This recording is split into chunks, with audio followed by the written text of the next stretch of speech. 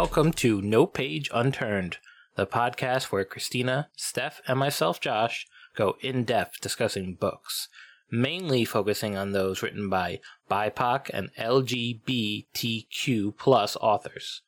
You don't have to read along with us, but be warned, there will be spoilers ahead. Y'all, I love these chapters. These, I zoomed through these so much that I barely took any notes, but these are, I think, maybe my favorite ones we've done so far, because, so much shit happens, and, lots of weird things, and questions, and spooky magic shit. It's great. They're excellent. I didn't realize how much, setup for book 3 was in book 2, because book 3 feels very much like a continuation of book 1, with Janelle also there. Mm-hmm. But rereading it this time, I feel like there's a lot of mix of both, of 1 and 2 into, it's probably 70-30 book 1 continuation to book 2 continuation. Mm-hmm. But there's a lot of, especially in these chapters, a lot of seeds planted for book 3. And then earlier, we were talking about Cariel in the previous episode.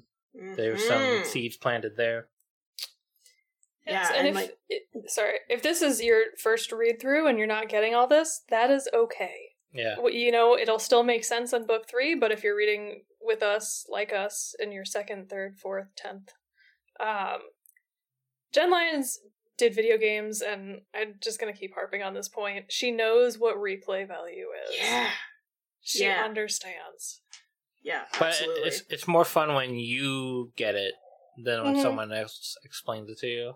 Oh, yeah. This is not go read the Wikipedia page stuff. Yeah. But this is where, chapter 41, where Janelle meets her mother, her real mother. Mommy issues! And it doesn't really go well. No. But the thing that I took drama from this meeting is that Zaltaroth has the souls of God Kings, plus a million souls, which is what makes them so powerful, and why Taya didn't just, rescue Janelle. Yeah, so we learned that the gods actually can't do much about demons, even though technically demons should all be subject to the Stone of Shackles. Oops. What? So, yet again, I want to know more about demons, which is Steph's line, and I've stolen it, but in fairness, I do. My other favorite thing that happens in chapter 41 is right at the beginning. So when Kieran is realizing that, they've been talking about Valencia, and types. Yeah. And so he's like, at least I know what happened to my harp. And I have it right here. It says, Janelle stared at him. You play the harp? Yes, I play the harp. And Valencia was my... Kieran trailed off as Janelle's eyebrows rose. Then he remembered what Tara had said about having a type. Yeah, and then Senare was correction. So I think Janelle is the jealous type, not Kieran. Right? I do. There's a lot. Actually, there's a few little bits here in these chapters where Senare is just you silly little, jealous children. Because, Janelle gets a little bit jealous of Kieran and Teraith, and then Kieran gets a little bit jealous of Janelle and Talia. And it's just come on. No, he doesn't get...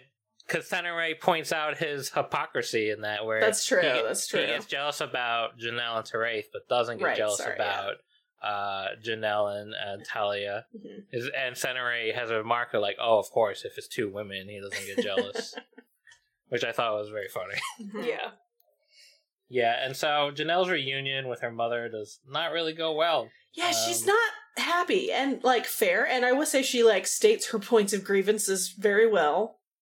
She doesn't come off as, throwing a temper tantrum by any means. I'm on Janelle's side. What did Taya think was going to happen? I will say, it's consistent with her character that she's morally outraged by the choices, but I will say, I'm not unhappy about where the plot went. I think it is really good. But a smarter character probably would have been can we put this aside so that I can learn magic, so that I can escape my horrifying situation?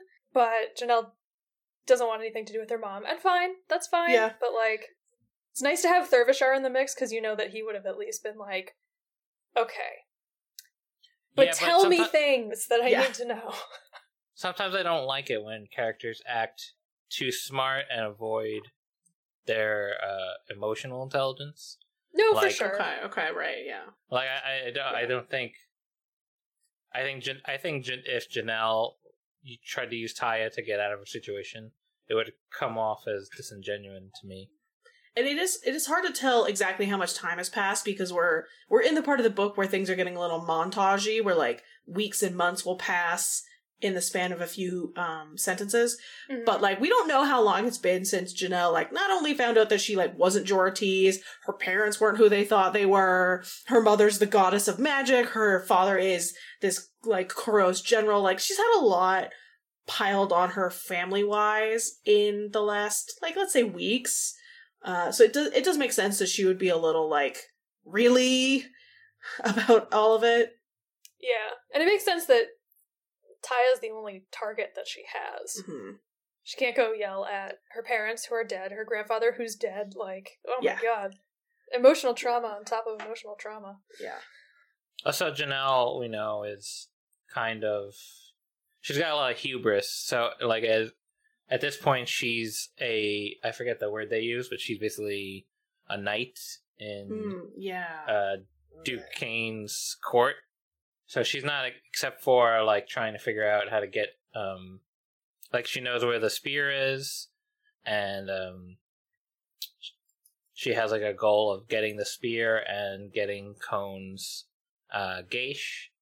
So when it's not like in this point of the story when she's talking to Taya, she's like as trapped as she was before, and now she's in a position of control, and she gets a little bit more control. Like it's like the parent, trying to like get forgiveness through gifts by letting Eriscon come to the afterlife with her. Yeah. I can see why I think that's a legit interpretation. I think it was actually very kind. Like, if you want your daughter to feel better and you know that she won't accept your help, you get the person who will help. Like, it's Oh, yeah. surprisingly not prideful for a god, but Yeah, we only really I have know no what they doubt mean. Taya has good intentions. It's just that good intentions doesn't always like people, when you do something wrong to someone else, you could say you're sorry and be like apologetic, but that doesn't mean they have to forgive you. Yeah. Yeah, for sure. And that's the situation that Taya finds herself with her daughter. And we learned that the Firebloods can be mages. He's a horse mage. Oh my god, I love it so much. Also, I love the sentence, "We're going to steal a rebellion." Oh, it's so good. Yeah, that is a good one. Savage. I love it. Yeah. Yeah, and yeah, there's a great footnote. I think what Senere says, she was like, "He's a mage? They can be mages?" It's awesome. Yeah, this is a little bit why I was curious why Janelle entirely... not curious, I get it, but like, Janelle has such a canny, capable plan. And I guess, it's okay that she's just not interested in developing her magic. Because she's working on the rebellion and secretly passing information through the afterlife, Yeah, which is dope. so badass. So yeah, Erascon goes and basically they talk about how it's like a grassroots rebellion rather than from the top down trying to just take over the ruler, which is a good point. Like, the Duke of Yor just wants to affect the Duke of Jorat. Like, that's very narrow and short-sighted. Mm-hmm. Yeah. That's fair. Yeah, whereas like the Black Knight Rebellion is like energizing the people and getting them fired up about things. Yeah, later on, Relisfar breaks down the entire plan very well, and his reaction to it.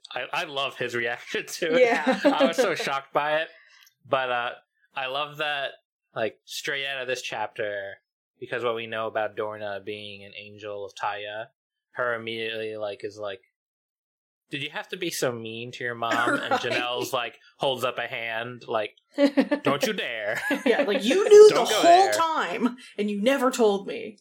So you don't get to comment. Yeah, I'm surprised there wasn't more fallout with Dorna, but I maybe think that would have been pardon me, yeah. beating a dead horse. Sorry. I had to. I can say that like some of it having happened off screen to a certain degree too. Yeah. It is very funny later after Janelle starts sleeping with Talia, where Dorna's like, "Oh, finally you've started running with mares. You've seen sense." So good. I have a correction. When Janelle was talking to Taya, she had not been made a knight yet. Okay. That's further ahead, because she has not actually been... That's after she gets rescued from her situation. Oh, right. Yeah, so last time we left off, Janelle had been poisoned. Yeeted out the building. Yes. Yeah. This time we find out someone threw her out a window or porthole. I don't know. She's balcony. she's I cold. think. I don't know. Yeah. She got yoked upon the mountainside. The image of I forget the wife's name, but just the image of her. Vixishao? Yeah, Vexishal, just like putting Janelle out the window, and then Janelle's like unconscious body sliding down the icy side of the castle to Like the a ground big is very Plinko funny to me. And then Vexishao just being like, all right, well, that's done with that. Yeah. Gonna go back inside now. Because then we get a Cone chapter, and we get the worst trinity Ugh. of all. Ooh, With Oris, the unholiest Exodar, trilogy. and Darzan all Mhm. like hanging out. What are they known as? The wolf cubs. The wolf cubs, yeah. Even though Darzan's like in his 40s, I think. He They just strikes comment me, on that. Yeah, he strikes me as one of those guys who never left his college town or his college fraternity. Yes. He's just always hanging around people who are his mental age. Yeah. He's still wearing his Letterman jacket. Yeah. Yes. Remember that catch? Remember when I made that catch? Yeah. That's I will Darzan. cut your face off if you say you didn't remember the catch. Well, I think yeah. let's go I think drinking. Cone is very clever in this chapter and how he Yes. deals Mhm. with the bullying. Like, he just reveals, like, oh yeah, like, what you're doing, thanks, and it makes it seem like they're gonna get in trouble. But I love Cinere's note, is like, personally, I would have just turned into sludge. Yeah, it's you like one of the like Senere is ostensibly a villain in this book, but it's so hard not to like her sometimes when Mhm. she says stuff like that, and like she hates Aura, she hates Darzan. It's like, well, clearly you don't have totally trash views. It's, yeah. No, and like, we'll learn more about Senere later, but she's not exactly, she's that kind of villain that isn't completely in the wrong. Like, Yes. she's more like the gray kind of villain Yeah. rather than the mad, cackling, black-hatted villain. She's definitely Poison Ivy. She's like, she makes some good points and she does have a PhD. Maybe we should listen to her? I don't know. Yeah, and so Cone figures out that Janelle is not in the palace, gets Dervishar, and then tries to go get the Hun. But Janelle is actually fine. I mean, for some degree of Fine-ish. fine. She gets attacked by hyenas and a dragon, in that order, and then falls down a giant crevasse and meets a vampire. So her day's going actually And- kind of okay. Honestly, yeah, that's where things start to turn up. Yeah. So there you go, and we meet Javon. Yay! Yes. So the plot gets like moving very fast here, Yeah. but the plot in the present day also starts to move because Janelle reveals that it's Relis Var who they're waiting on to come. Right. And Kieran is just like, what? I also I'm out. was like that. I was like, what the fuck? Yeah, Because I at did not this point, expect I'm it like, either. oh my god, did he turn them while they were in Yor? Yeah. You know? But I will say, both Senere and I agree with Kieran's excellent point that he's like, well, I want to kill him and he's coming to me now. So that actually Fair, solves two yeah. problems. Yeah. Yeah, he, like, I feel like sometimes Kieran forgets that he has Earthaniel on him. So at first, it was like, this is bad. And then, like, he looked at the sword and was like, wait, this is good. And Earthaniel was probably like, yay! She also reveals that they're also working with Thurvishar. Yeah. And Right. Fenrir has that note of like, oh yeah, we should have assumed they'd all be working together. Yeah, again, lots of impressive uses of Geish avoidance by Thurvishar here. Mm-hmm.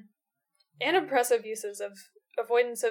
So we start to see the ways that you can circumvent a Geish for good and for evil. Because later it comes up with Sulas that she's Geished, which is Yes. astonishing because she's a god queen. So not only has Zaltarath eaten god kings, but god kings also are subject to the same rules that humans are. Are gods? Question mark? We'll find Yeah, out. can you Geish a god? Ooh, fuck.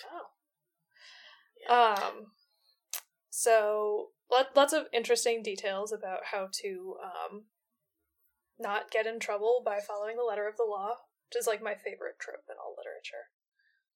Because I'm a dick. One last remark about present day. It's funny how Cone is quick to jump to Relisvar's defense in this situation when Kieran finds out. Mm-hmm. Very good point. That's why I was so suspicious. I was like, oh my god, oh my god, oh my god. I was not. Has this all been a trap? Yeah, no, I thought it would work out. I didn't think it would work out the way that it did tend to work out. Classic Jim I still, because at this point I liked Janelle too much to think that she was not on Kieran's side, but I don't know. But at this point I was also starting to really like Senere, and I was like, they're spending a lot of time together. Like, what if they've come around? Like, we definitely got more of like Relisvar's kind of human side this book, which I really enjoyed.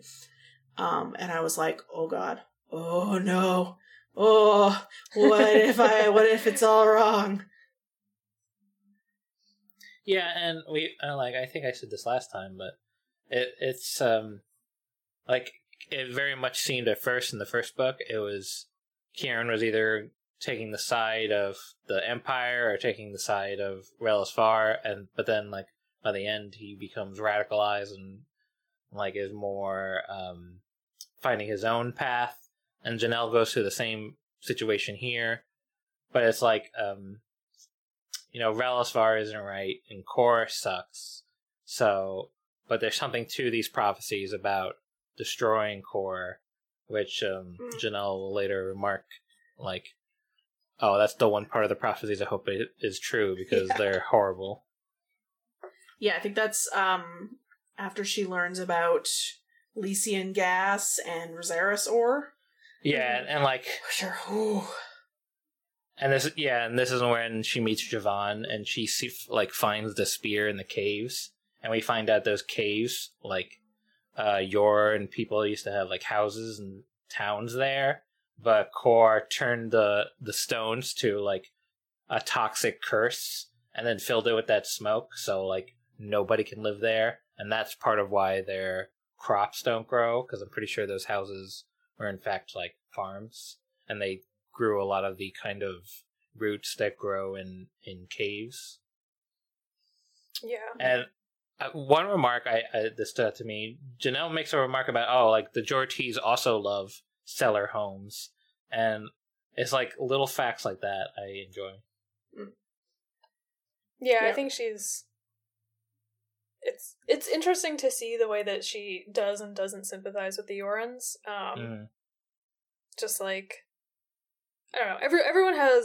Everyone learns to have a complicated relationship with their homeland by the end, which I think is helpful and useful to anyone in the real world reading these books, because it's like, there's a lot of great things about Quar, like they have such advanced magic, but they don't share it with women, and they have slaves, so maybe we shouldn't do that.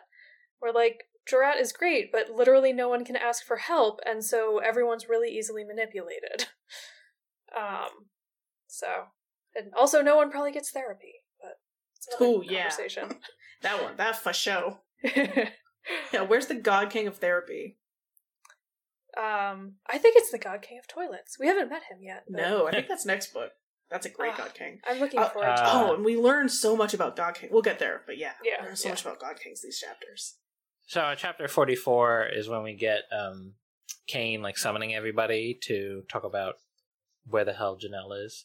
And it is here I was starting to see the cracks in like Cain's intelligence. Because I thought him accusing Cone of letting Janelle out was dumb as hell. Some real basic bitch shit. He's not too bright. Yeah. I was like, he's rigid. He is old fashioned. He's an older dude.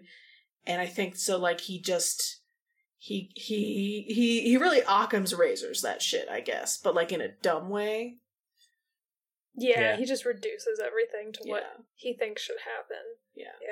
Yeah, and I tend to like not think of books anymore as like, oh, how would this translate into a movie scene? Because I'm not really into adaptations as much as I used to be. But this Janelle, Talia, Javon entrance, like you could see could hear the big doors opening and the three of them walking in like badass style.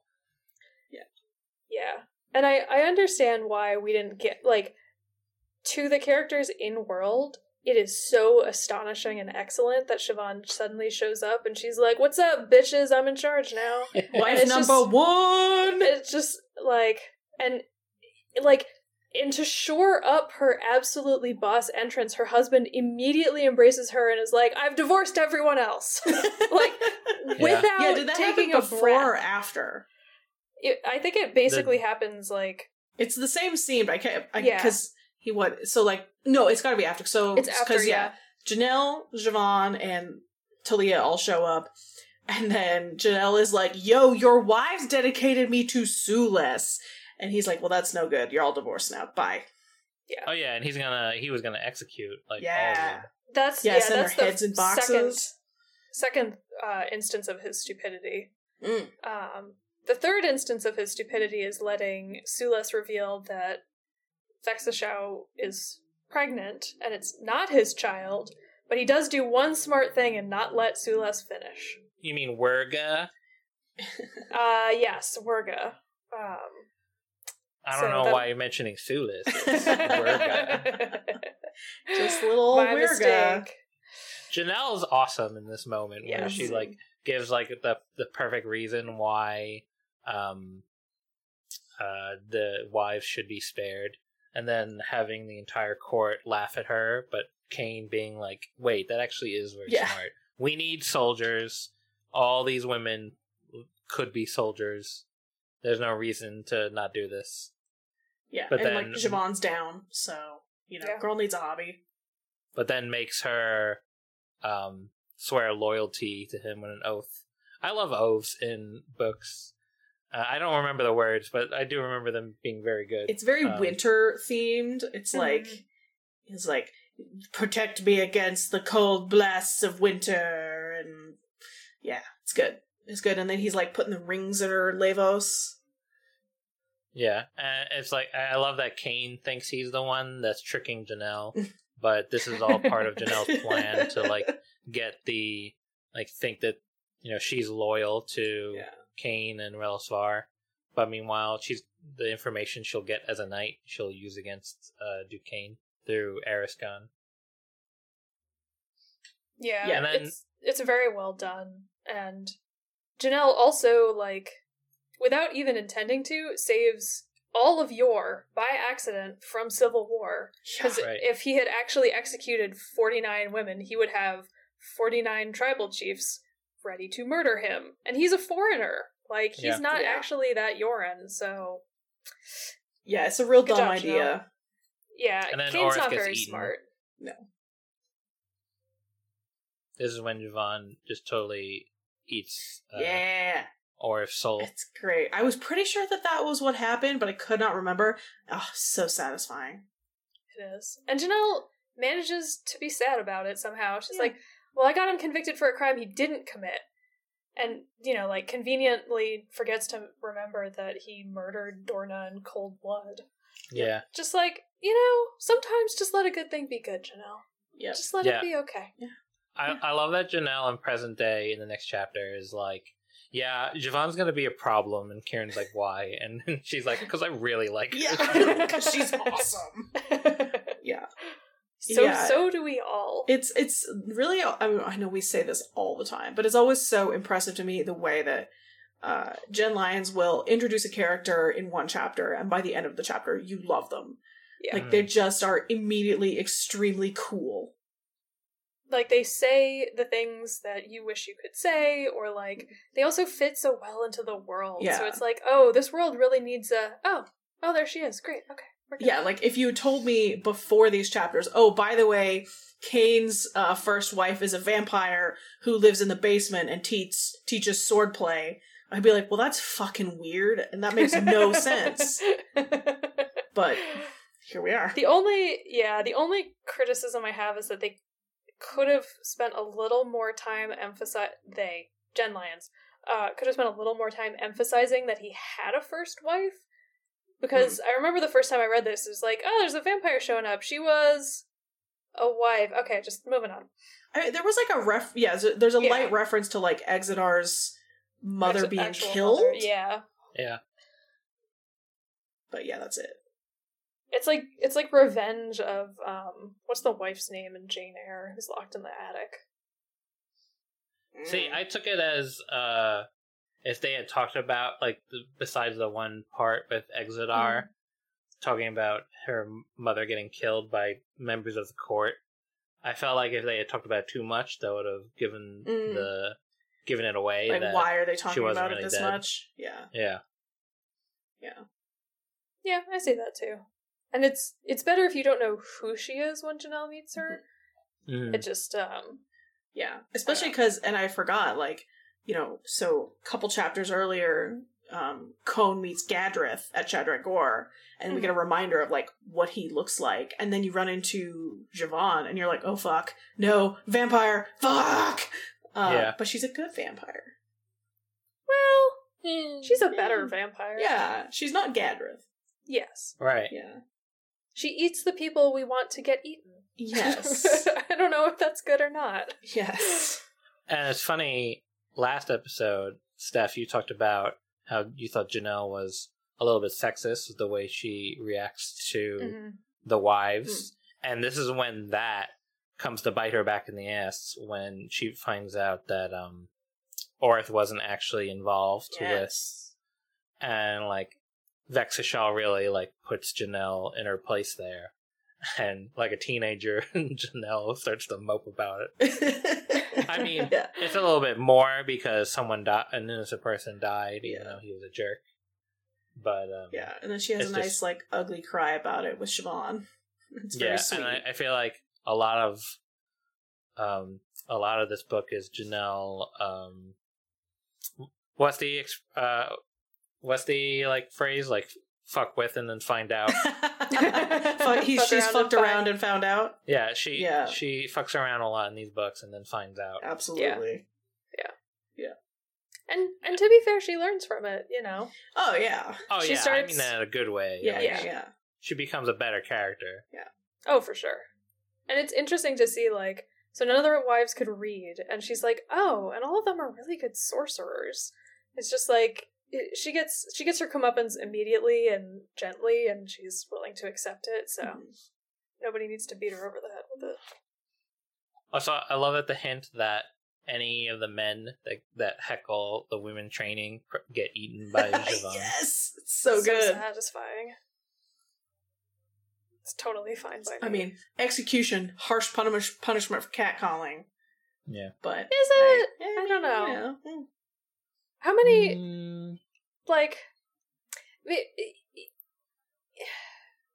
It's definitely crossed your mind if you've ever gotten heckled. Be like, I wish I could, like, suck your soul out of your body. Right?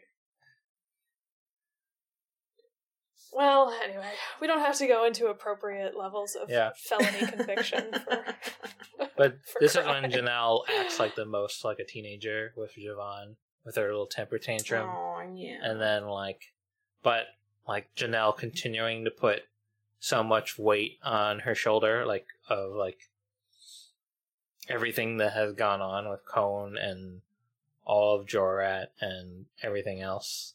and Javon being like the mother. Yeah, big mom energy. Yep. Oh, and then like we find out like through Javon that Janelle actually hates herself. She's got like deep survivor's guilt. Yeah. Mm-hmm. Yeah, it's a really sweet scene because like we very, you know, even though we're in Janelle's head a lot of the time, we don't see her being vulnerable a lot. And like the fact that really one of the first people that she's super vulnerable with is Javon.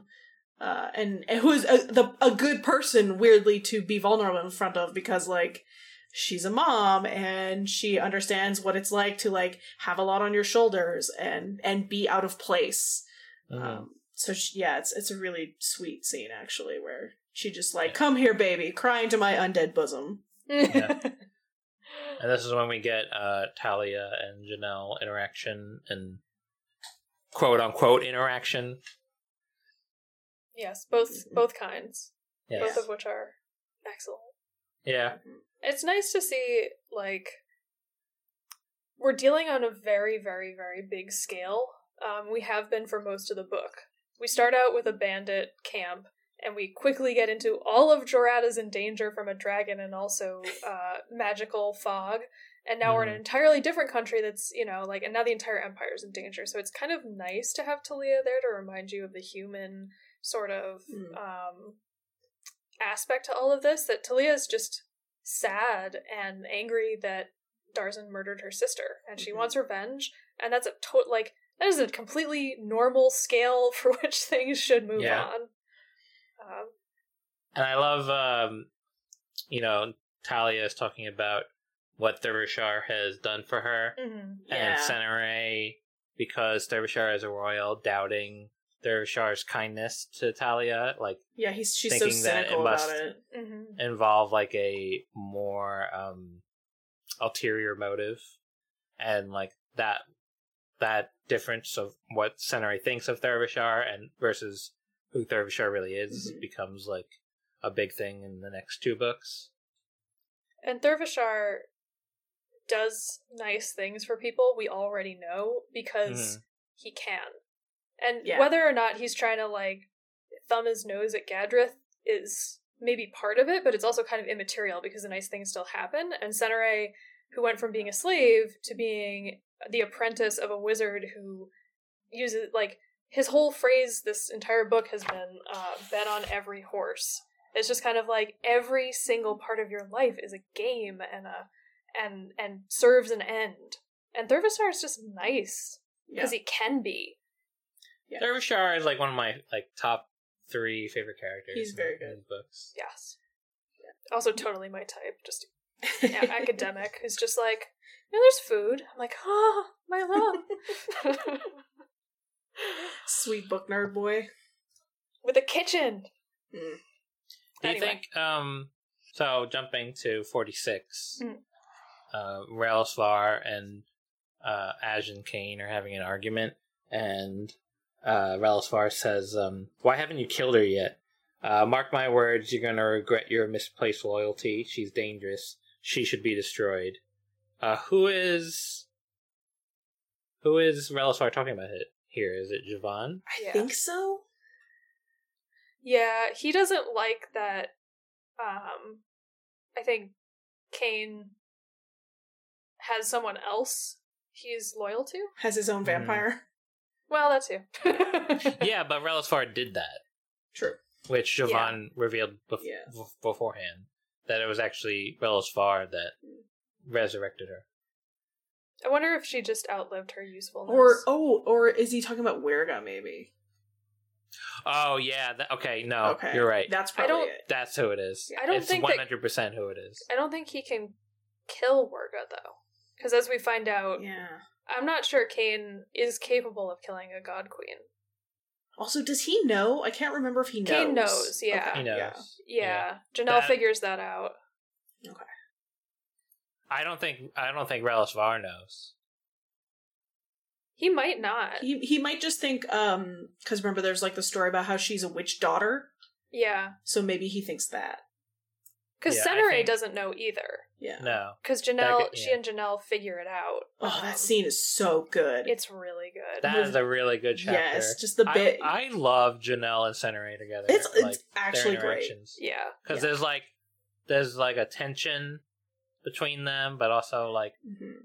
a camaraderie at the same time. And like Yeah.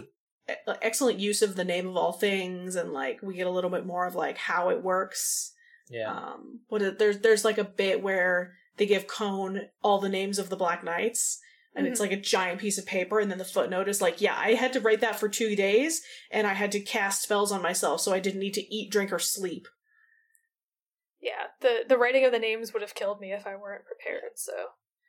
Yeah, Cone is also figuring out how to get around his geisha, so because he thinks he knows what's going on, and so he deliberately starts with different names, and he's also figuring out a little bit more about the Koros attack on Yor and the production of God Kings. Yeah, they call them war curses. Like the Yeah. stuff that Korra does to Yor. Mm-hmm. And like the way that both of them, I guess, in a way, like get around the Geish and their circumstances. Like Janelle sends him the note that says like, "Thanks for the info on Kuros war curses," and so that's like the tip for him to start investigating them. He starts to realize that Janelle must have some way of communicating with the people back in Jorat, but like he's like, I don't want to know, because if I Cone's a know, little too I will clever. have to tell Relisfar. Cone's a little bit too clever for his own good, or at least for Janelle's own good.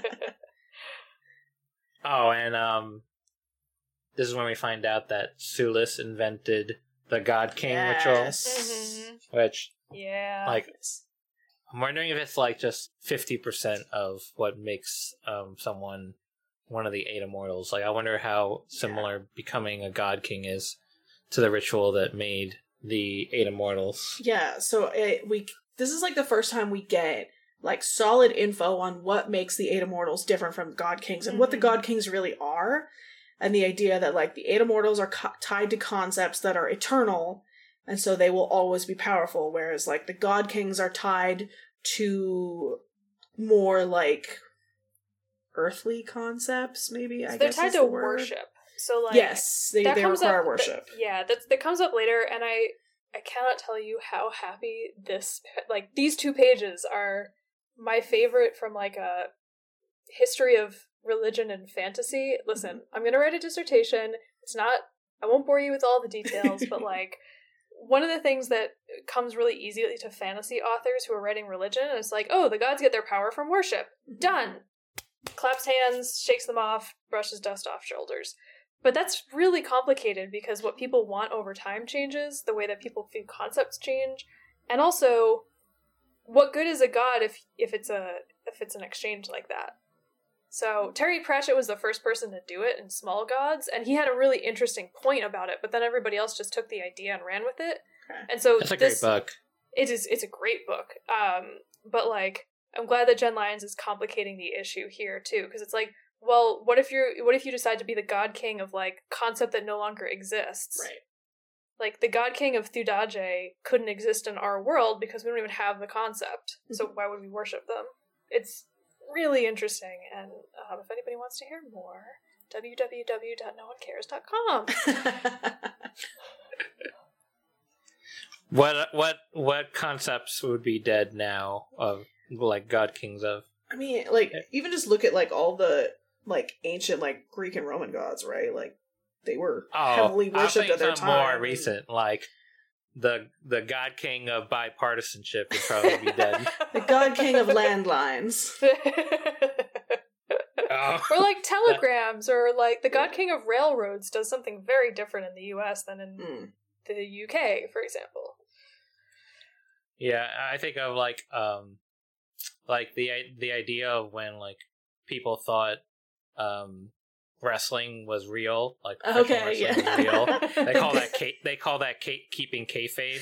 So like the God King of kayfabe would probably be no more, because everyone now knows that Or like wrestling is like predetermined. Or like the God King of the American Dream. The God King of being satisfied with the Game of Thrones television. He had he was at a real high and then a steep drop. Yeah.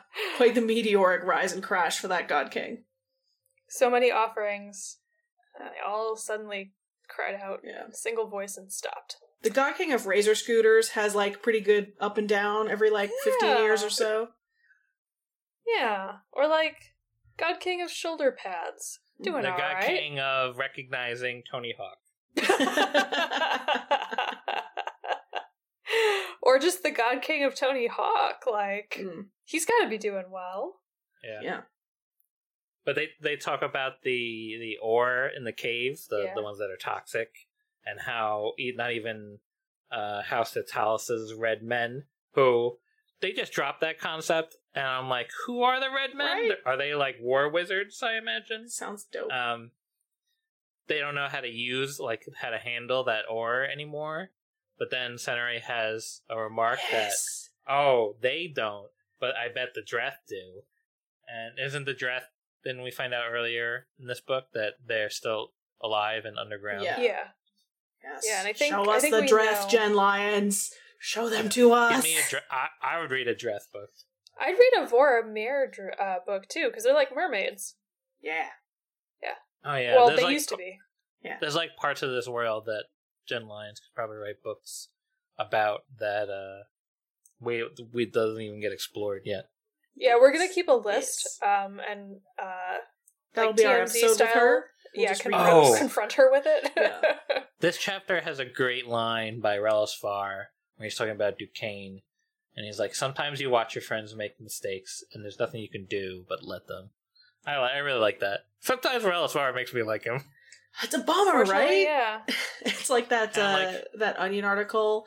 The worst person you know just made a really good point. Yeah.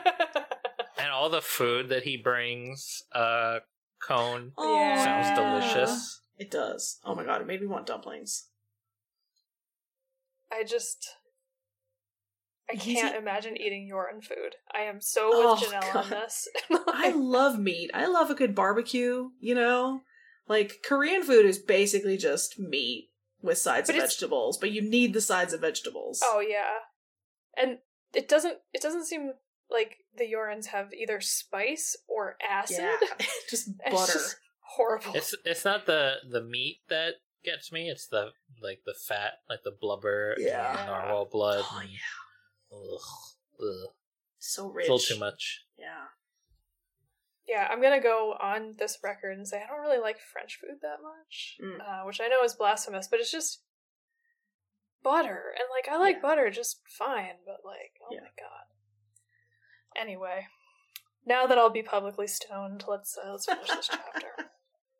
Well, now we're moving on to 47, which is the chapter we just all discussed that we love, with Janelle and Senare. Yeah.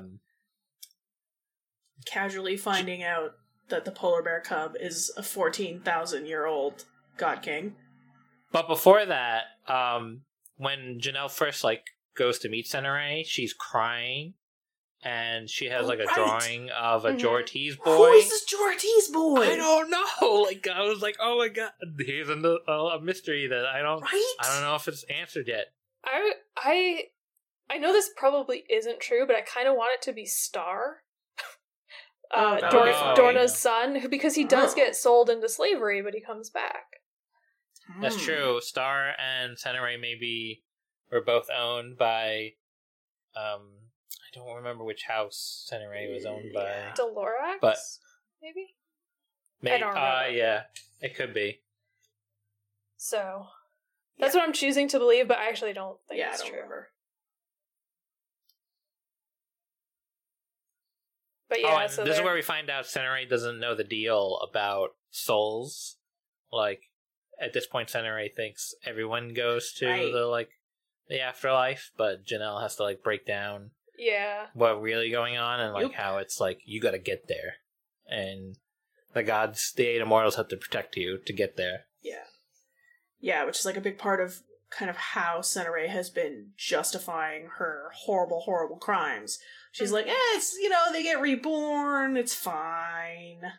This chapter is like the Watson and Holmes chapter of putting everything together. Yeah. Like, Yeah.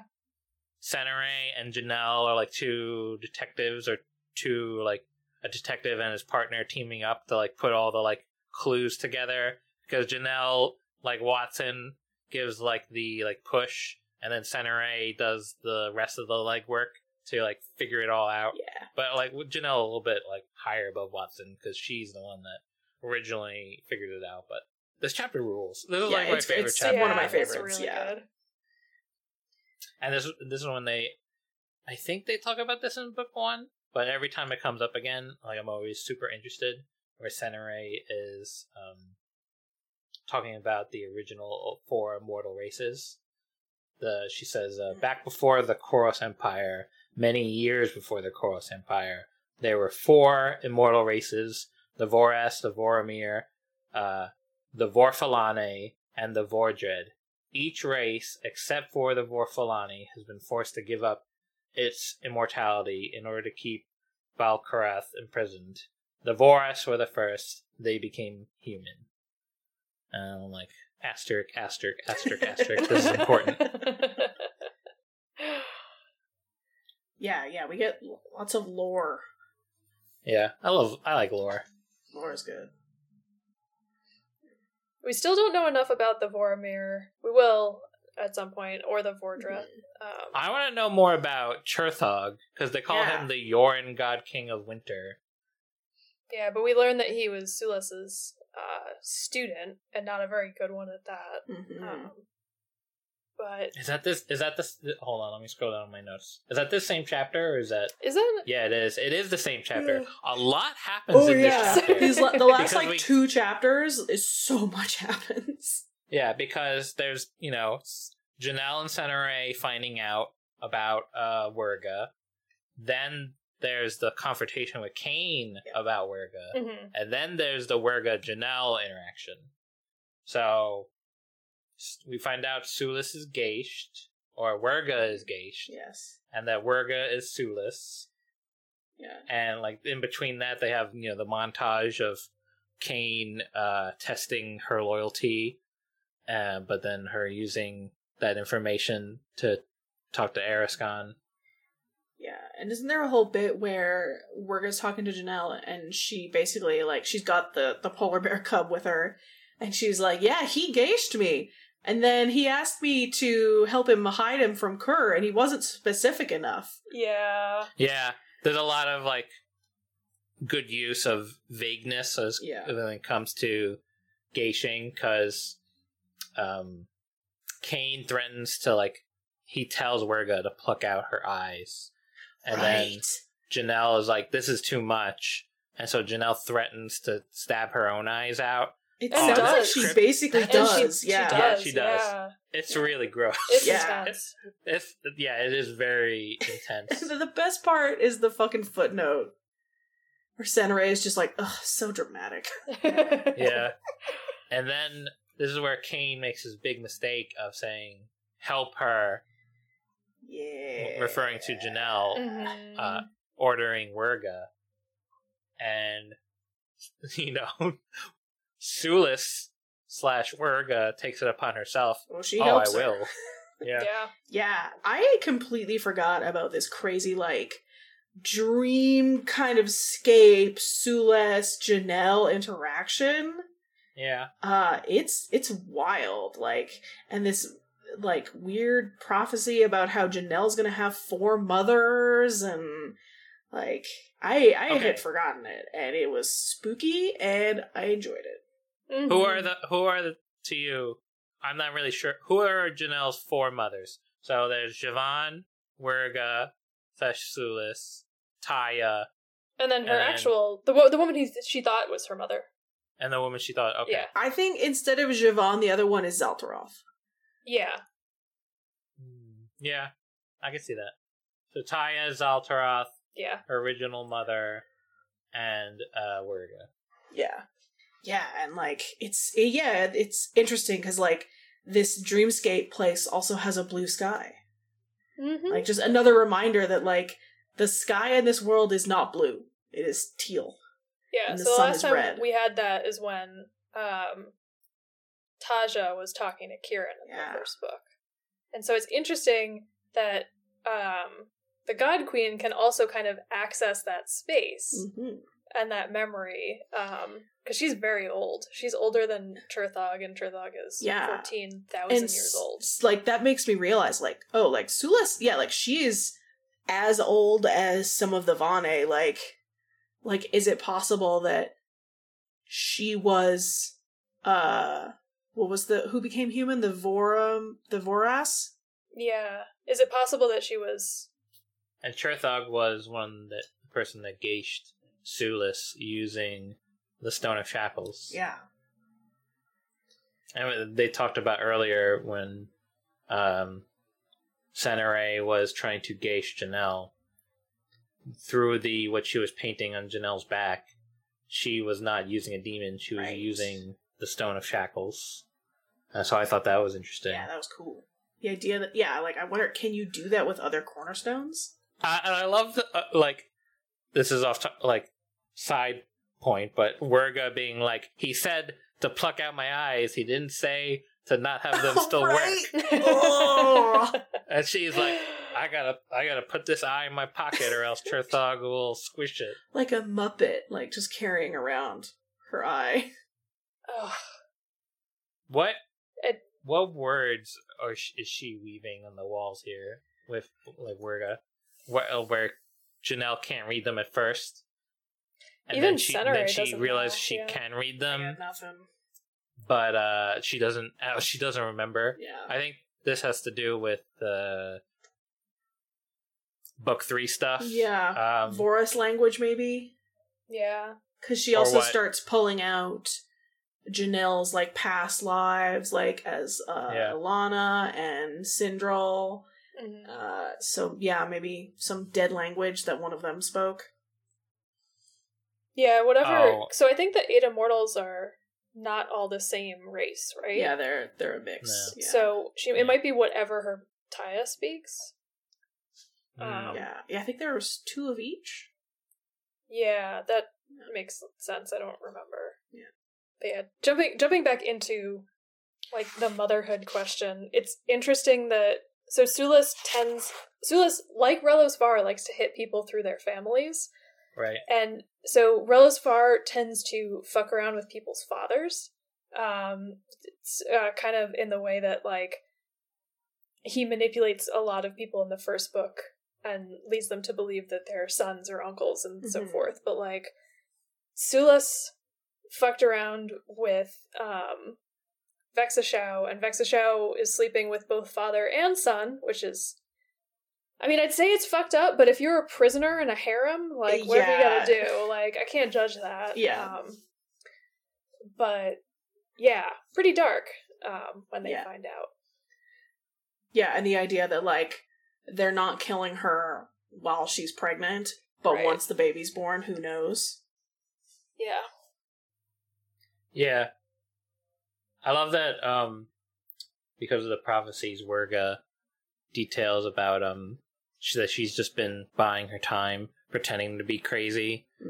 And she's like, sometimes I am crazy, but she knows about the prophecy about all slaves being freed. And so she's, like, just buying her time. Yeah, the prophecies are interesting. And it's also interesting who ends up quoting them. Because all the people who are the subjects of the prophecy hate them. Yeah. All the Hell Warriors are like, this shit again. I don't like it. Yeah. But all the people... when we find out Valathea, the person, and Valathea, the harp, are the same person. Yes. Are the same... one and the same. And that one of Janelle's past lives was boning Valathea. Yeah. And a lot of other people, I mean, who didn't like each other. Yeah. Yeah. With the gauging thing too. I mean, the other thing that, like, upon realizing that Sulish is gauged is actually fucking terrifying, because we know that not too long from now the Stone of Shackles is going to get broken and all the geishas will be released. And so knowing that and, like, these chapters, just seeing how like fucked up and twisted and powerful she is, Right. knowing that not too far from now she's going to be ungauged is like, oh boy. Yeah, it makes that line of Sulis saying, "Not long now before Yeah. all slaves are freed." Like, if we didn't know about what happens in book 1, that would totally like feel different than knowing what we know. I love every time something like fucked up happens in the storytelling. When they jump back to present day, they're like, everyone stared at Cone in shock. And then this one is like, everyone stared at Janelle. Like, what the hell? Especially because, like, especially for this portion of it, they weren't together a lot. So they also haven't heard this information coming from each other either. Mm-hmm. And I love that Dorna is like, you didn't really pluck out your eyes, right? And Star is like, that rules. That was cool. I think it goes back. I think this was the moment for me, at least in this read through, where I was like, oh yeah, Janelle and Kieran really do belong together. Yeah. In some cosmic sense, because both of them, like, when faced with a difficult choice, are willing to sacrifice themselves. Yeah. That's how they manipulate other people into stopping bad things. That's how they, like, are willing to change the world. And, like, even though Sulis is a piece of shit and Janelle already knows it, like, she's been mistreated enough and she's like, it doesn't matter, this is too far. It's like, yeah, Kieran would do the same thing and I respect that. Yeah. I agree. Yeah. Cutting out your own eye for Sulis, like, is what? Right. But she believes is right, and she's standing on your principles is When it comes to your eyeballs, like, damn. I really like my eyeballs. I don't want them anywhere near a knife. Yeah. Please and thank you. Mm-hmm. So, like, I don't like eye stuff in movies. The visual description of it too is like gross. It's just like like she talks about how like the knife was so sharp that she didn't feel it at first. She just felt like gushing and coldness. It's like, ugh. Yeah. So 48. I hate this chapter, not because not in the way of like, oh, this was like a poorly written chapter, but it was like, I hate this chapter. Like a lot of bad things happen in this chapter, like the like tension building. So it's a Cone chapter, and Sir Barrowman gives the plot through like he's with Dango, they're lovers now, and he like has this doubt that Janelle's really alive, and he basically like gives away how Janelle is communicating with them through Eriscon when she sleeps. And like, why would he ever think that he was being spied on in that way? Like to be fair, like, it's more like the meta mad at him. No, I don't want this to happen. And I'm like, I love it when Dango gets mad at him and then calls him Barry. He does seem like a Barry, though, doesn't he? Yeah, he does. And like, Cone, man, like in this chapter, I go through like different feelings about Cone, like, because it's like he's doing betrayal under duress, like he can't stop his betrayal. Yeah. But it almost like makes other things that happen much easier for him later. And we get hints of Father Zajera still in Relosfar, and then Relosfar buttering him up with food. Yeah, he's kind of being groomed in a way. Yeah. That's exactly what happens. Yeah. Okay. Do you remember what you felt the first time you read this? How you felt about Relosfar's reaction when he found out what Janelle was doing? Because I was shocked. I remember being impressed with Jen Lyons, because it's a very strong move to blow up your own narrative. Right. Yeah. Like, to have your villains be as smart as your protagonists and catch on means that you have to do a lot more creative scrambling, and not everyone's willing to do that. Yeah. So I was just so weirded out by Relosfar being proud of Janelle. And I think it's in this book that Janelle like I just said about Cone in book 4, Janelle says that Relisvar was grooming her. Yeah. And, like, this chapter sort of, like, indicates that when he's, like, when his reaction about Janelle and Cain being, like, on opposite ends.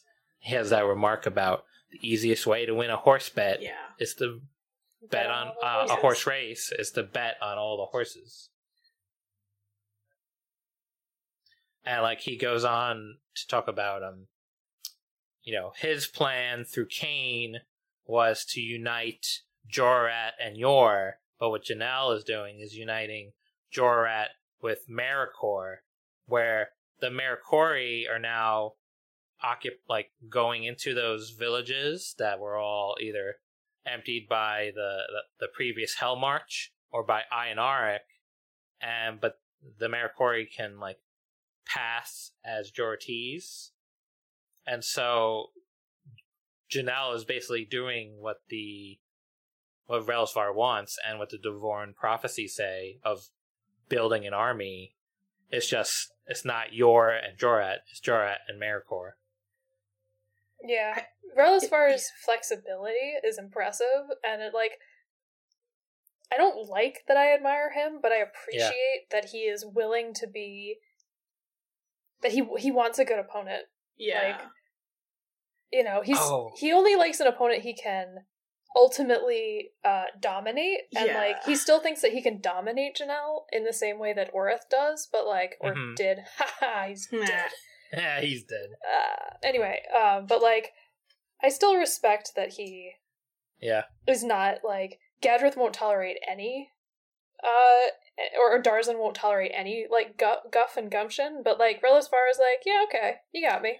Yeah, I think I do like him in book 1, but I think why I like this book so much is partly because we get more Relisvar, and he becomes he goes from being a good character to a great character through this book. And he's not just this terrifying, incredibly powerful wizard.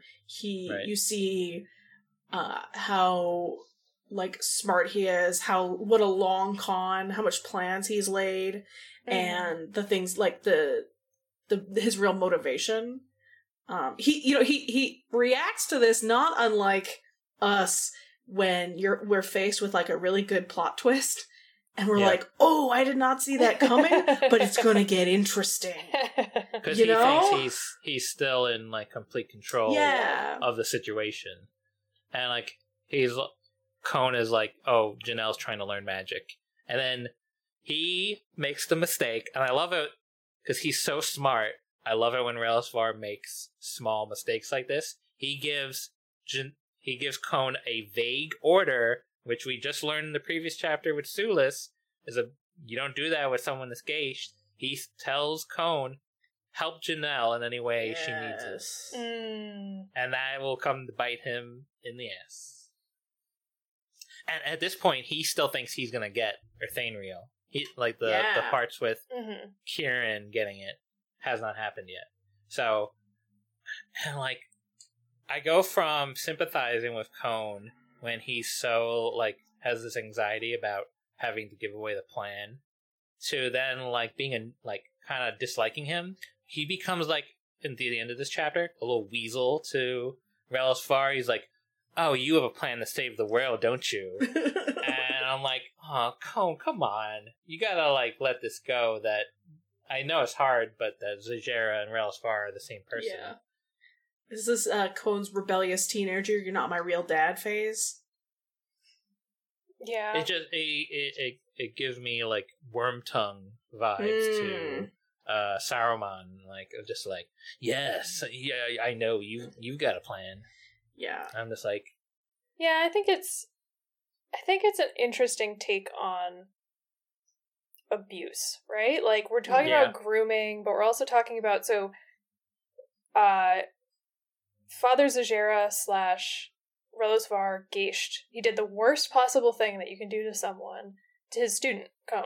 Right. And Cone desperately wants that to be okay. And so he's oh, you had a good reason for it. And it's so sad, and it's so true to life. It's just I will do anything for this to not be as bad as it is, even if it means I'm the one who takes the hit, right? Like, it's okay for me to be gauged, as long as there's a plan. Right. And it just, like, Right. it's the same thing Senare is doing. It's like, well, this person rescued me from slavery. Yeah. I'll kill a bunch of people for him. Like, you know, He's trying to Yeah. free the Yeah. whole world from right, slavery. he, you know, Yeah. it doesn't matter how many people I kill because, like, he told me it was okay. And, like, abdicating your responsibility in that way, you can, like, be mad at them for it, but it's, like, it's a very true sort of, like,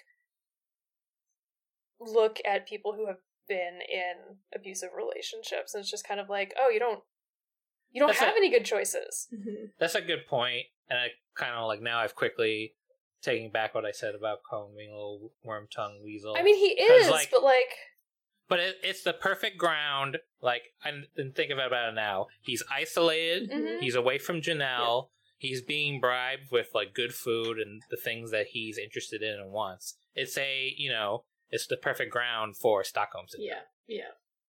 and it's, yeah. And, but it's, I think it's both reasonable to be like, no, Cone, you shouldn't give in. Like, you shouldn't. That's true. But also it's psychologically understandable to be like, well, if I were starving, if I were a vegetarian and being asked to violate my principles at every meal, like, eventually I'd be so fucking tired. Mhm.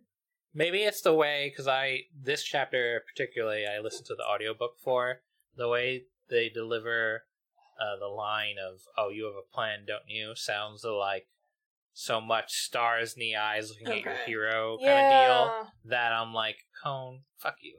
But also, like, he's also in a position where if he disagrees too hard, he'll literally die. Yeah. Right. So you gotta ham it up Yeah. a bit, maybe. Yeah. It's interesting to me, like, okay, so no one actually wants to die, but if you have genuine proof instead of vague promises that the afterlife exists, like, I'd be kind of curious why there isn't some cult of suicide, right? Mm. Like, Yeah. The but God Cone's King so of gauche, do-overs? So. but, like, killing yourself via gauche is Yeah. still possible. No, but because he's gauged, he won't go to the land of peace. Yeah. Which is what we learned right, in book right, one. yeah. That's right. I forgot about that. Mhm. Okay. But yeah, Well, I'm it's surprised like that curious there about- isn't, like, I mean, and maybe that is something that, like, the Temple of Thane does that we just don't know about, like, Mhm. like assisted suicides, basically. Yeah. I don't know. Yeah. That's a good point. Maybe. Better luck next time. Yeah, that's- LOL. JK. Any other remarks about these chapters? Oh no, I enjoyed them. Like, we're barreling towards the climax of this book now. We got lots of lore. We got lots of great character interactions. 10 out These of 10. chapters were so good that I had a dream that we recorded this podcast in its entirety. Nice. And I woke up and I was Oh. like, oh, I'm so excited to get to the next chapters. I was like, shit, I it's think that- Thursday. I think the last thing I'll say is now Janelle is in a position of being like Teraith, where she remembers her past Mhm. lives. Because Mm. Sulis Oh Sulis yeah. makes a remark about leaving road marks, and I think she's referring to Yeah, like pulling Janelle up. accessing Yeah. those memories. And as we learned from book one, being able to access your past lives. Actually, we learned that in this one too, because Janelle literally says it straight. It's like, accessing your past lives probably not good for you. Mhm. And then now Janelle's in a similar situation. I'm excited. Me too. Yeah, I'm definitely going to, like, say goodbye and make dinner and then read this book all night and probably be done. Yeah, and it's immediately. crazy. So, like, yeah, we have, 2 more episodes, so that's only 16 chapters. So there's actually, Yeah. there's a lot that still lot is going to go happens. down. Mhm. So, yeah, it's going to be like bam, bam, bam for the next 2 episodes. All right. Christina, what else are you reading? So I am reading this amazing little novella called Dread and the Broken Witch. I'm not that far into it. You can get it on ebook pretty cheaply, but it's by this small UK imprint. And it's just it's set in a, like, post quasi-magical, quasi-sci-fi, like, maybe alien species, maybe, like, advanced human Africa, and nothing, like, it's just about this trans woman character who is just, like, she's insane, and she loves sex, and she wants to help, and she's insane, and it said more in 36 pages than, like, some of the other books that I've started in 100, so... Steph, if you're looking for something that, like, starts immediately, this woman really is, like, first page, she's like, I'm gonna get high and fuck around in the village center. Let's go. Nice. Like, okay, I see where we are. I support you, friend. Yeah. So, yeah. Steph, what are you reading? I'm reading the same things that I've been reading for the last couple weeks. The Name of All Things, Last Exit, and Paladin's Strength. Listen, I don't know if we've mentioned this before, listeners, but we're recording these episodes weekly, whereas previously we would record about every 2 weeks. So that's why our reading lists haven't changed as much as normal. Yes. And this is all so we can read the last book. Yes, we're powering through so we can start the Discord of Gods. We all swore an oath to each other. We've had really access to it for weeks, and we have not started. Nope. I read the first page, but that was before we all cut each other's palms and slapped them together across the internet. Yeah. Yeah, so I have only read the first page, and it doesn't reveal a lot. Okay. The only thing I know about don't tell like, us. Hush thy face. It involves the footnotes. Nope. Zip it. Don't want to hear. Okay. It's torment, man. It's torment. What are you reading that isn't the first page? Okay, so last time I talked about, I was reading Engines of Empire by R.S. Ford, and I said it was steampunk. It is not steampunk. Okay. It's more like Chrono Trigger or Final Fantasy, where it has that mix of, like, 60 fantasy, 40, like, technology. Yeah. Like, there's artificery and swords and magic. It's pretty cool. And, it's a cool setup of, like, there's, like, guilds that run a nation, and then the other nation has, like, necromancy and, you know, typical royalty. And it has, like, 3 siblings that go separate parts of the world, and then each chapter is, like, one of those siblings in the different parts of the world dealing with different situations. And I assume it's all their 3 different plots are all going to come together at the end. Or at least that's where it's hinting at. And there's definitely some, like, you know, like colonialism / imperialism involved with, like, natives and stuff of the land. That's very interesting. I'm really enjoying it. Nice. Yeah, that's it. I'll write that one down. I mean, in fairness to the other books, I wrote down the ones that Steph also talked about, but as we said, it's been the same for several weeks. Yeah. Mm-hmm. How about you? Oh no, we already did you. We did me first. Yeah. We did you. All right, all of us need to go. geeklyinc.com/reading to read all of our reviews for probably these books that we're talking about. Come find us on Twitter. Speaking Josh of Twitter, is at 4 or 5 Wits. I'm at OLaddieGirl, and Steph is at Steph O Kingston. So and you can find all our other shit there. Yes. Probably Instagram. Follow me on Twitch also at 4 or 5 Wits. Yes. Right. All right. All of us need to go eat and/or consume caffeine, or just flop. Yes. All of the above. Yes. Flop. Flop. FLAWP. Thank you for listening to No Page Unturned, part of the Geekly Inc. podcast family. If you like the show, please show us some love with a rating and review on your favorite podcast app. You can follow us on Twitter and Instagram at No Page Podcast. The show is edited by me, Steph Kingston. Our amazing theme music is by Bad Sparrow, and you can check them out at Bad Sparrow Music. And our cover art is by Chango Chimango, who you can check out on Instagram and Twitter at Chango Chimango.